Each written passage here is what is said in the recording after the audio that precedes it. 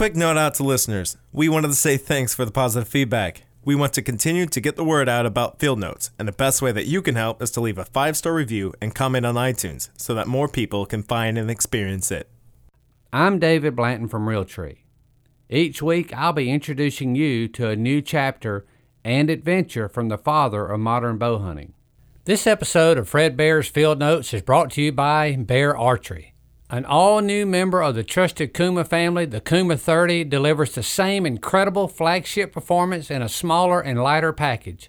Find out why the Kuma 30 is faster, smoother, and should be your next bow at beararchery.com. Bear Archery, walk among legends.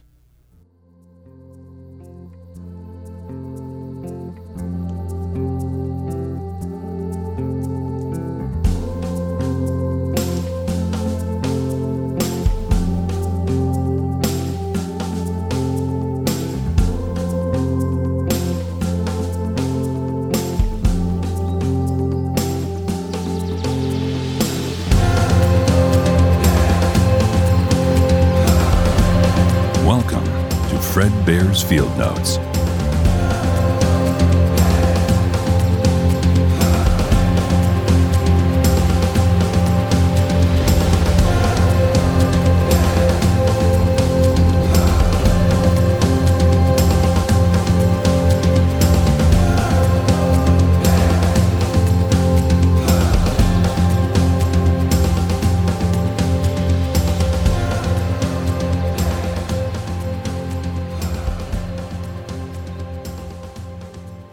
Chapter 5, Little Delta, Brown Bear, 1959, Part 1. During our hunt last year, in this magnificent hunting area, we had talked of returning, to share with other friends the beauty of late August and early September in a fantastic country not yet spoiled by too many people. Some of us arranged to leave earlier than the rest for another hunt of a different nature. We were to meet the Alaskan brown bear on the beaches and mountains along the coast of Prince William Sound. This was another first, and we had no idea of the interesting experiences in store for us. August 20th, 1959, 6 a.m. Seattle, Juneau, Cordova, Anchorage, Fairbanks, and a camp here in the Grubstake area on the 18th. Found camp in fine shape. The only disappointment is a new tar paper roof on the trapper's cabin we use. We had repaired the door last year, left it closed with cross-cut saws nailed across with teeth exposed in an effort to discourage the bear who had demolished things last year. Being thwarted and his anger aroused, the grizzly went through our picturesque roof of logs, moss, birch bark, and sod. Not content to leave by the same hole, he smashed the door down from the inside after punching holes in all of the canned food with his teeth and destroying any other items that drew his attention. McIntyre had the new roof installed 2 weeks ago, 1-inch boards with tar paper. This will not hold bears either. When we close camp, we plan to make a high cache outside and leave the door open. Aside from this, everything is the same as last year, except that the season is not so far advanced. Blueberries are not plentiful, nor are they entirely ripe yet. There has been no frost, and the heavy summer rainfall has made the country lush and green. Glenn St. Charles, who organized the archery division of the Boone and Crockett Club, flew in on Saturday the 15th, along with Bob Arvine and Jack Albright, who were with us last year. Newcomers are Bob Kelly and Ross McLaughlin, also from Seattle, plus Russ Wright from Grayling. These men and the rest of the group, in addition to nearly 3,000 pounds of equipment and supplies, were flown in by Dick McIntyre. Our old airstrip was 1.5 miles from our base camp. Mac made a new one to ferry in the lumber and roof materials. It is short, limiting its use to a Super Cub with large, low-pressure tires. This airstrip is only 1/2 mile from camp, which is a big improvement. The advance crews set to work preparing the base camp and establishing Camp 2, located 3 miles downriver. This is a 4-tent complex complete in every detail and eliminates the 3-mile daily hike for those who wish to hunt this downriver area and the Salt Lick nearby. Last year, the packing in job was quite a backbreaker.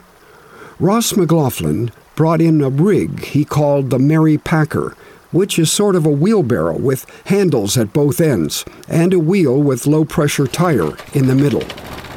The wheel is driven by a gas engine and V-belt to a gear reduction unit to the wheel. 2 speeds are available by changing the belt to different pulleys. A lever on the handle operates the clutch. It will carry 700 pounds and comes apart to carry in the Super Cub. First impression was that the Mary Packer would be only useful on fairly level terrain. Actually, it will go almost anywhere, through muskeg, over rocks, up and down the mountains. I met Judd Grindell from Siren, Wisconsin on the 18th, and Mac flew us into camp that evening. Yesterday we looked the country over and tried our office legs on the mountains. Some Charlie horses interrupted sleep last night. Hunting season opens today. Judd plans to hunt down toward Camp 2 along the mountainside. I think I will go up Grizzly Canyon, where Dick and I saw so many caribou and 2 grizzlies last year. August 20th, evening. Went about a mile up Grizzly Canyon this morning and saw a good caribou bull a short way up the mountainside.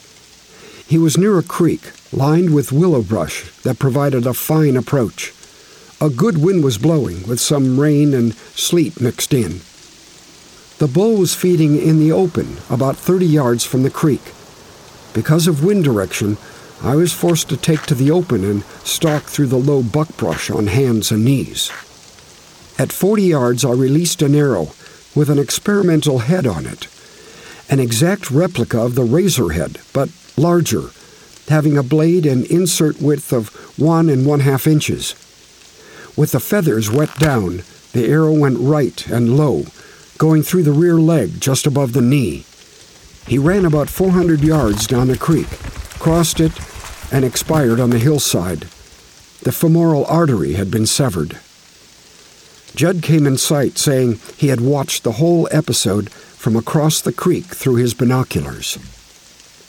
In the afternoon, I hunted toward Camp 2 along the hillside to look down into the spruce bottoms by the river. 2 full curl rams and a smaller one were halfway up the mountain across from me. I watched them through the glasses for some time until they went out of sight. Got one more glimpse of them about 1.5 miles from me. They seemed to be feeding along the river. I rushed down there only to see them take off over the mountain on the other side. Also saw about 25 caribou, mostly bulls. Judd came in just at dark, lugging the heart and liver of a fine bull he had just shot, up near the head of the canyon. A great start of our meat supply on the first day in a bow hunter's camp. While we were hunting, the rest of the gang put the final touches on Camp 2 and brought the balance of supplies from the airstrip in on the Mary Packer. Friday, August 21st, evening. Mac brought in Dick Bolding early this morning. We went down to the natural mineral or salt lick near Camp 2 and built a photographer's platform in the edge of the spruce and a shooting blind near the lick. I took a hike across the mountain, made a stalk on 2 caribou bulls, but was thwarted by Yukon gophers, parka squirrels, that are here by the thousands this year. During the warmer part of the day, it is almost impossible to make a stalk with those rascals whistling their alarm signals. Nick Knickerbocker of Charlottesville, Virginia, came in this afternoon. More Charlie horses last night, but getting into shape even quicker than last year. August 22nd, Saturday evening. Dick set up his camera on the platform this morning, and Nick went into the blind. 3 caribou came in, but did not come close enough for a good shot. They also saw a cow moose and a porcupine. Russ Wright went to pick blueberries and took his bow along, shot a fine young bull caribou close to Camp 2. Should be good and tender. Mac flew most of our meat into the freezer at Fairbanks. I went on an exploring hike back into country where Dick and I had hunted last year. Whistlers again prevented a successful stalk on a caribou bull of good size. Had some fun with 4 sheep. I slid most of the way down a shale slope to land at the bottom within 15 yards of them. There was one small ram in the lot, not of legal size. We looked at each other for a few seconds, and then they made off up the mountain.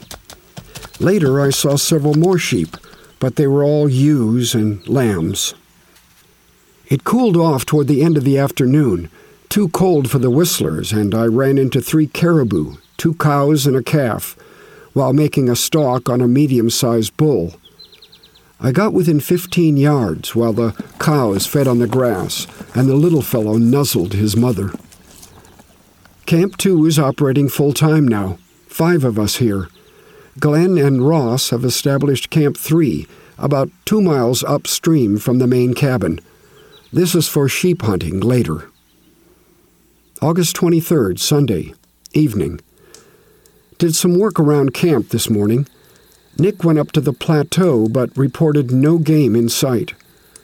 Judd came in at noon with the news of 2 caribou bedded down. Said he was going to go back and try for a shot when they got up to feed. He glassed the mountainside where I'd seen the caribou and found a small bull moose on the spot. Jack decided to try for him and left at once. Bob Arvine, Dick, and I loaded Russ's caribou and camera on the Mary Packer and came back to Camp 1, where we had some pictures to do and some things to take back to Camp 2. Judd came in about 6 p.m., saying he had been progressing well with the 2 bulls when Jack came along, stalking the bull moose and spooked them away. He was foiled again when Dick and I barged into the clearing nearby and scattered 6 caribou bulls he had been stalking. Jack and Bob Kelly came in a little later, Jack brandishing a bedraggled arrow with which he had killed the moose Russ had failed to reach.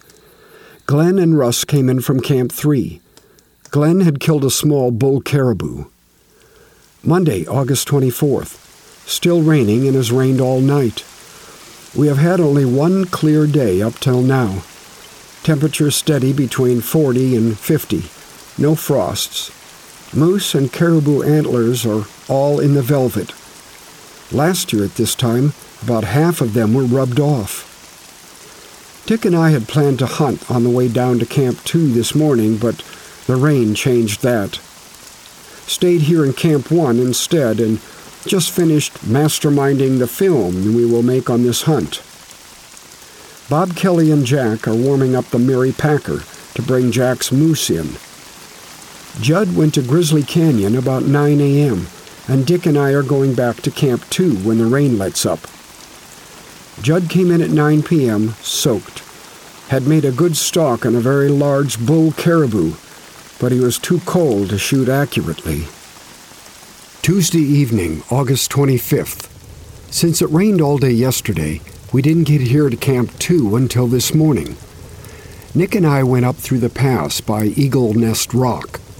We fooled around with some sheep, and then Nick made a stalk on a caribou and missed 3 long shots. Back to camp early. Russ had gotten 2 long shots at a ram. No hits. Wednesday evening, August 26th. Temperature went down to 22 last night. Just what we need to freeze the velvet on the antlers and start the animals down to timber to polish them off. Caribou are not in here like they were last year. The salt lick is hardly used. Moose are in the timber but hard to see with the velvet still on their horns. Nick and Bob hunted up to Camp 1 and will stay there tonight. Dick and I went to Gray Creek, where Bud shot his sheep last year, this morning, and climbed Black Mountain from the back. Made a climb to get above the ram, but he either winded us or just wandered off. Ran into several ewes and rams. Coming down about 6 p.m., we looked back, and there, 200 yards away on a cliff, were 2 rams looking at us.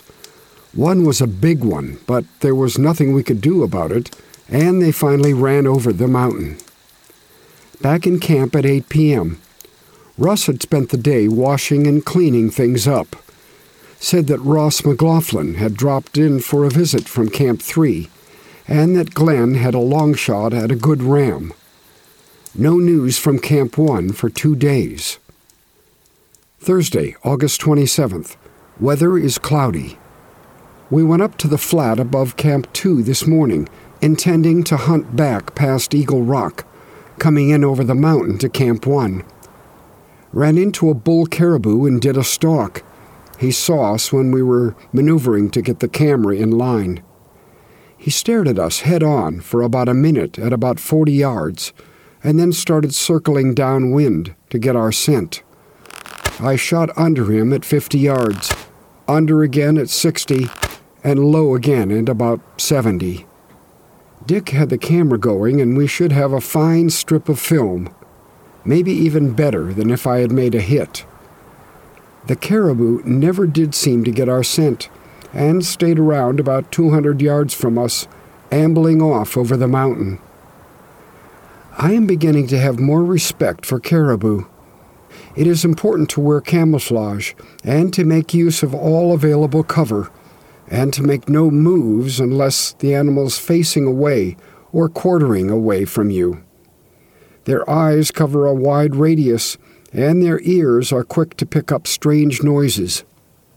By the time this caribou incident was over, the rain started again, and we decided to hunt through the spruce along the river bottom toward Camp 1 to learn about the activities there during the past 4 days. As it turned out, we didn't hunt, since the light was too poor for pictures. We found Bob Arvine shivering beside the stove in the cabin. He had waded up the river to try for a moose. Nick is hunting downriver toward Camp 2. Just as we had finished lunch, Judd came in, soaked to the skin, and wearing a very wide grin. He had dropped 2 fine bull caribou within 15 yards of each other. The first one with a long shot, and the second at closer range, where the razorhead did its job quickly. The details of the hunt took almost an hour to tell, and all the time Judd still had his pack on his wet back. Jack Albright shot a big bull caribou with a fine, whiter-than-usual rack. Judd saw a wolverine yesterday. Bob Kelly came in followed by Jack. They were also wet down from the rain. After coffee and tea, we went to photograph Judd's trophies. This was on the way to Camp 2, so I filched some tenderloin to replenish the larder at our camp. Judd's caribou are 2 mighty fine animals and looked great in the viewer. He has now filled his license on caribou. There are moose in the alder thickets along the lower slopes and in the spruces in the valley. Before we left Camp 1, 6 rams were bedded down high on the mountain, across from us. 25 ewes and lambs were in sight also. We think the rams are moving into this territory, and the freeze of 2 nights ago seems to have driven the caribou down lower. We have not seen a grizzly nor any sign. With the shortage of blueberries, they have doubtless gone elsewhere. Camp 2 suffered another blow in prestige when our team of Nick and Bob Arvine were trounced soundly at cribbage by Judd and Bob Kelly. The plane was expected in today, but clouds hung low and prevented it. The hard freeze has changed the scenery from green to all the fall colors. Buckbrush is now red and orange. Cottonwoods along the creeks are lemon yellow, while the poplars show a burnished gold. Some of the willows are turning, but the hardy alder are still hanging on to their dark green. I wonder if I've talked about the bridge across the river near Camp 2. Last year, the water was not too high for wading, and we could cross it in our hip boots. But this year was an entirely different story. The frequent rains turned the stream into a raging torrent, too high for any kind of boots. Arvine, Kelly, and Albright made a survey of the problem and found a spot where 2 spruce trees leaned far over the water in strategic positions. They tied them together in such a way as to form ladder-like rounds. Then they dropped 2 heavy spruce poles into the center of the river and anchored them at the base with piles of rocks. The poles were further supported by guy wires anchored to a tree across the river. These poles were also furnished with ladder rounds. In conclusion, 2 more poles were used to make a sort of suspension section, which reached the opposite bank. Handrails completed this fine piece of backwoods engineering and served us well for the entire hunt. Sunday, September 6th. Dick and I came here to Camp 2 last night after a fine dinner of caribou tenderloin smothered in mushrooms, hot biscuits, and other delicacies. Got up at 4 a.m. for a 5 a.m. start up the mountain. Sky clouded over. Looked worse at 6 a.m. Snowing at 7 and still at it now at 8. We are waiting in the tent by the stove. There was trouble with the pressure fuel lantern last evening. It was hanging from the drying pole overhead in the tent when flames began spurting from underneath. I backed out of the tent with it and tossed it as far as I could, where it lay on the ground burning. We thought it would burn out, but about 10 seconds later, it exploded. Could not find any pieces with a flashlight and deduced that it all went into orbit. Don Loesch, our bush pilot, had lunch with us yesterday. He told us of an experience he had last spring flying a charter for a prospector in the mountains. The prospector had 700 pounds of supplies, mostly food, done up in small bundles for a free drop in an area where it was impossible to land. Don had never been in there and instructed the prospector to mark the drop area well, preferably by pegging a tarp flat on the ground. At the appointed time, the man hiked in. Don took off from Fairbanks with the load and found the place without difficulty. It was marked by 2 arrows made of brush pointing to the tarp. The plane made many passes, dropping several bundles each time, and Don was delighted with the accuracy of his drop. Mostly direct hits, and the rest close misses. He was encouraged, he thought, by the prospector jumping around, waving his arms and yelling on the fringe of the area. After the drop was completed, he went in low in a tight circle to appraise his work, and found that his target had been the prospector's tent, which he had flattened into shambles. At 9 a.m., we decided this would not be a day for pictures, so we started off by ourselves to hunt. I went downriver, intending to go where we saw the moose. Got into a wet blizzard about 3 miles down and returned to camp, and then on to Camp 1 to get dried out and pick up my hip boots. Just did a washing and planned to return to Camp 2 after another of Bob Kelly's dinners. Tomorrow, Dick and I will pack downriver and set up a spike camp regardless of the weather. Don had said that there were many caribou on the flats below, and he had located a short ridge that he could land on when the wind was blowing just right if anyone wanted to set up a spike camp there. Bill Wright and Jack Albright quickly packed limited supplies, and Don set them down on the ridge. Just about the time Dick and I were ready to start our downriver project, the fog began to lift. When we could see partway up Black Mountain, there were 4 rams halfway to the top. Plans were changed, and we took off. We did not find them. Russ told us that they were alarmed by the plane that made 3 trips up the valley to ferry Jack and Bill out to the ridge. We found a spot where a grizzly had dug out a marmot on the mountaintop and saw his tracks in the snow. Saw wolverine and fox tracks also. Coming down the mountain, we saw a fine bull moose in a spruce grove surrounded by high, thick willows.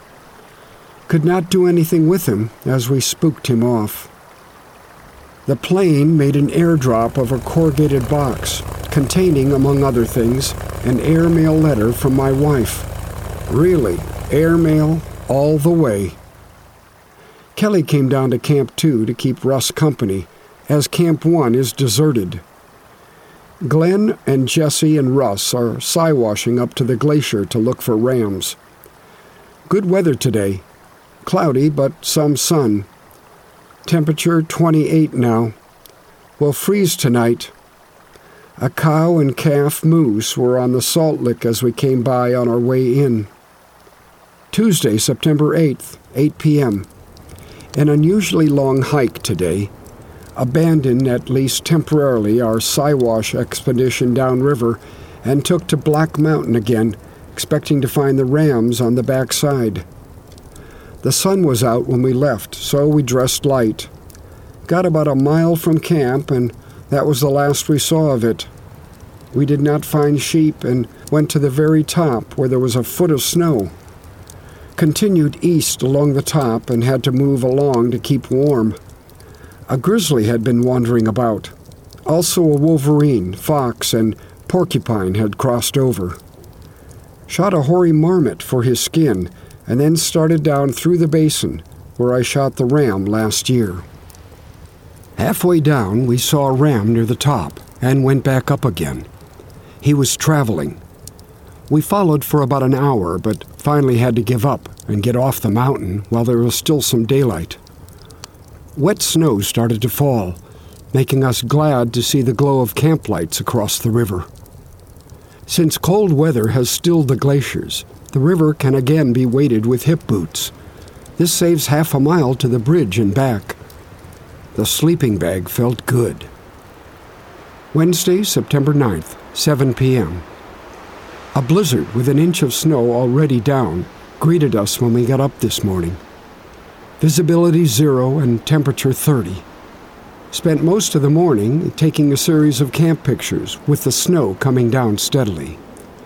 It was finally decided that the comforts of the cabin at Camp 1 were too overwhelming, so we loaded packs and started upriver. Got some fine pictures of the swinging bridge, along with some good footage going through snow-laden spruce. Shot a spruce hen. Kelly says that if we all keep shooting at these and the ptarmigan, we might have enough for dinner near the end of the season. It's hard on arrows in these rocks and tundra. As we neared Camp 1, the blizzard still raging and visibility nil, we were surprised to hear the drone of a plane. It was Don flying low up the river. He left mail and supplies, but took off before we could get to the airstrip. He was back in half an hour, and before landing, dropped a note listing supplies needed by Bill Wright and Jack Albright at their spike camp on a ridge in the foothills. Also a note from Jack saying that they had been shooting at caribou and a big grizzly, and that they planned to stay until Friday. Glenn and Jesse Rust must be having a rough time on their sheep hunt upriver near the glaciers. This snow, still coming down, will end their activity. It is dangerous and very hard work to hike snow-covered mountains. Also, the sheep season closes tomorrow. Alaskan residents have never seen such weather at this time of year. We are still hoping for a break and a fairly long look at the sun.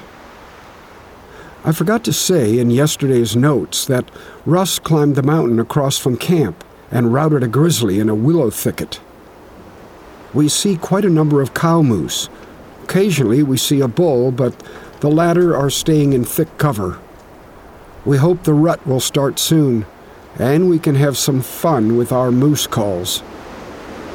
There are no birch in this part of the country. However, the birch bark from the roof of this cabin can be made into moose calling horns. Except for the men hunting caribou in the foothills, whatever hunting luck we might have from here on rests with a moose and a rare chance of a shot at a grizzly. Have not seen a caribou since Judd left. We have a new theory. While these are non-migratory caribou, such as the large herds in the north, they do move from an area west of us to the lowlands along the Delta River. All of the rain we have has been snow up higher, leading us to think that some normally used passes are closed now. This reasoning is substantiated by reports from the Dry Creek area, where hunters are having good luck with caribou. This is across a mountain to the north of us. Thursday, September 10th, up at 6 a.m. 2 inches of snow here in the valley. Temperature 22 and snow crunchy. Spent the morning making 2 moose calls, one for this camp and one for Camp 2. This afternoon, Dick and I went up Grizzly Valley to see what game had moved and to check on the wolverines. Saw no tracks of any big game. 29 sheep fed just above the willows, but they were all ewes and rams. We find that there are rabbits here. Saw their tracks. The wolverines have eaten all the remains of both Judd and Jack's caribous.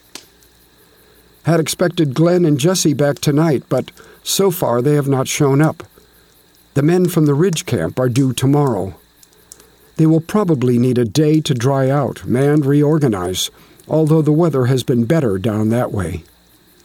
Dick, Russ, and I will go down to Camp 2 tomorrow to spend a few days trying for moose. Friday, September 11th. A confusing day. Bill Burke is due in. The Ridge Runners are due back. Glenn and Jesse are scheduled to get back from their Siwash up the valley by the glacier. Everybody's anxious for mail. Camp cleanup and an outdoor shower for all kept us busy during the morning. Plane came in with Bill and some mail. Don could not land at the Ridge Camp because of a bad crosswind.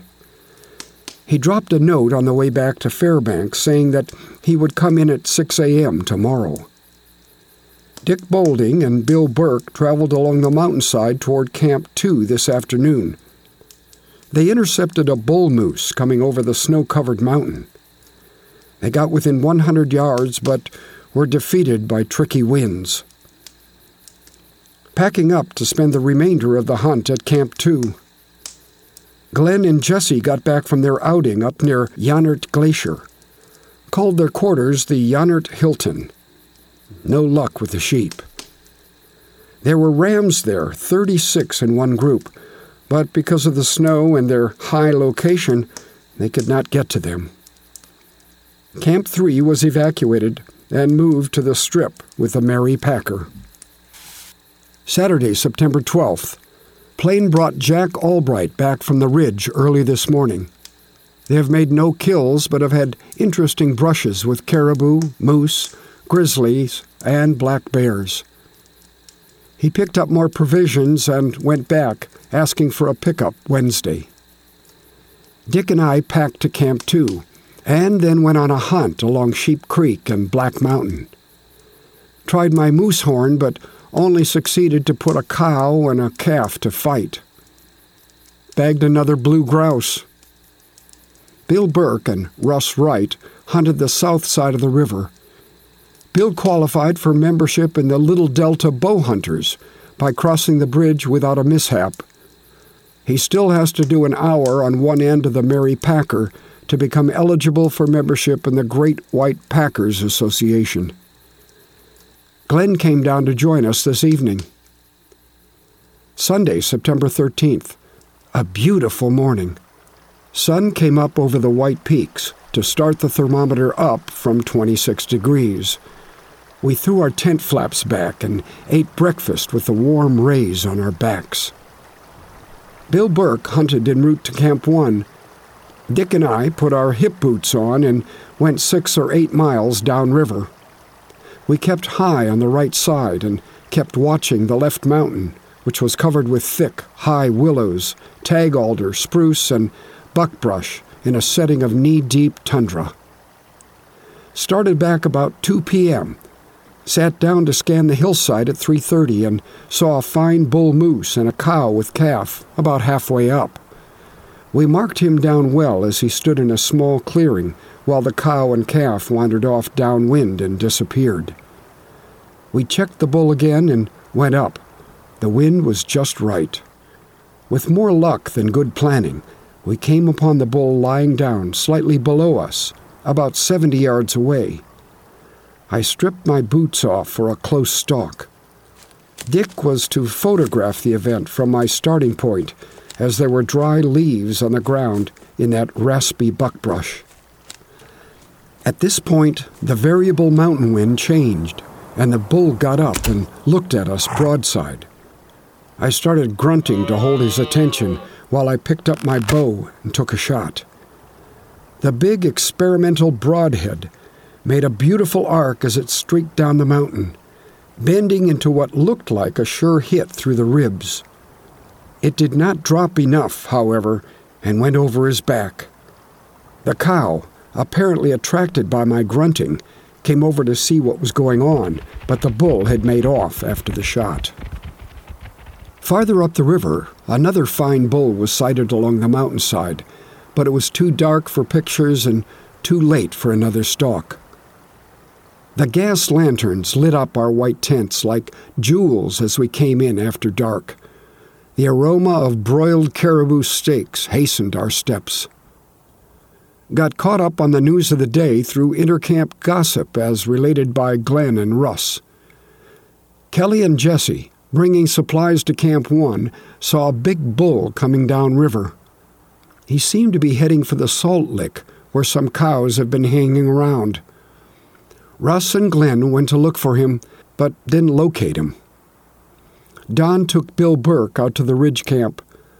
A black bear had gotten into their camp while they were out hunting and messed things up a bit. Monday, September 14th. I'm writing by the light of our campfire. This is a cold night, but this morning was bright and sunny. A slow start for Dick and me after our long hike yesterday. We went up Sheep Creek to take some pictures. Came back down and climbed partway up the mountain across from the camp and looked for moose. Saw none. Saw nothing today except sheep.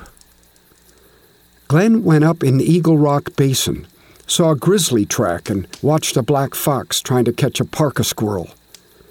Kelly and Jesse made a high cache today to store Camp 2 equipment. Don, our pilot, told us yesterday that he had made a mercy flight before he came in yesterday. A local outfitter had flown 3 hunters from Texas into a hunting area and had not returned. They found the party on their airstrip. Plane needed a new prop and some landing gear parts. On the takeoff, a hunter ran in front of the plane and was killed. The pilot wrecked the plane trying to avoid him. The moose are not so cooperative. The mating season has not yet begun, and they seem reluctant to come out of the timber.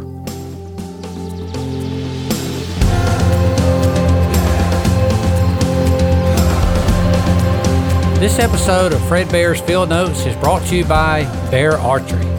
Bear Archery's Divergent features $1,100 worth of performance, all for only $699. The Divergent offers 338 feet per second and an easy-to-shoot, short 28-inch axle-to-axle bow. A bow at this price should not be this good. Find out how the Divergent disrupts the price-to-performance ratio at beararchery.com. Bear Archery, walk among legends. A quick note out to listeners. We wanted to say thanks for the positive feedback. We want to continue to get the word out about Field Notes, and the best way that you can help is to leave a 5-star review and comment on iTunes so that more people can find and experience it. Field Notes is produced by the team at Bear Archery. Theme song, editing, and sound mixing by Isaac Alling. Read by Alan Johnson. Directed and produced by Kyle Redman. Art and site design by Samantha Marksberry and Matt Suhay. Special thanks to Dave Parker, Jack Borcherding, Chris Parrish, Emily Patton, Philip Seitz, and Tyler Musgrave. Our website is beararchery.com/fieldnotes, where you can listen to all of our episodes, sign up for updates and our newsletter, see articles, maps, photos, videos, and more. Again, that's beararchery.com/fieldnotes.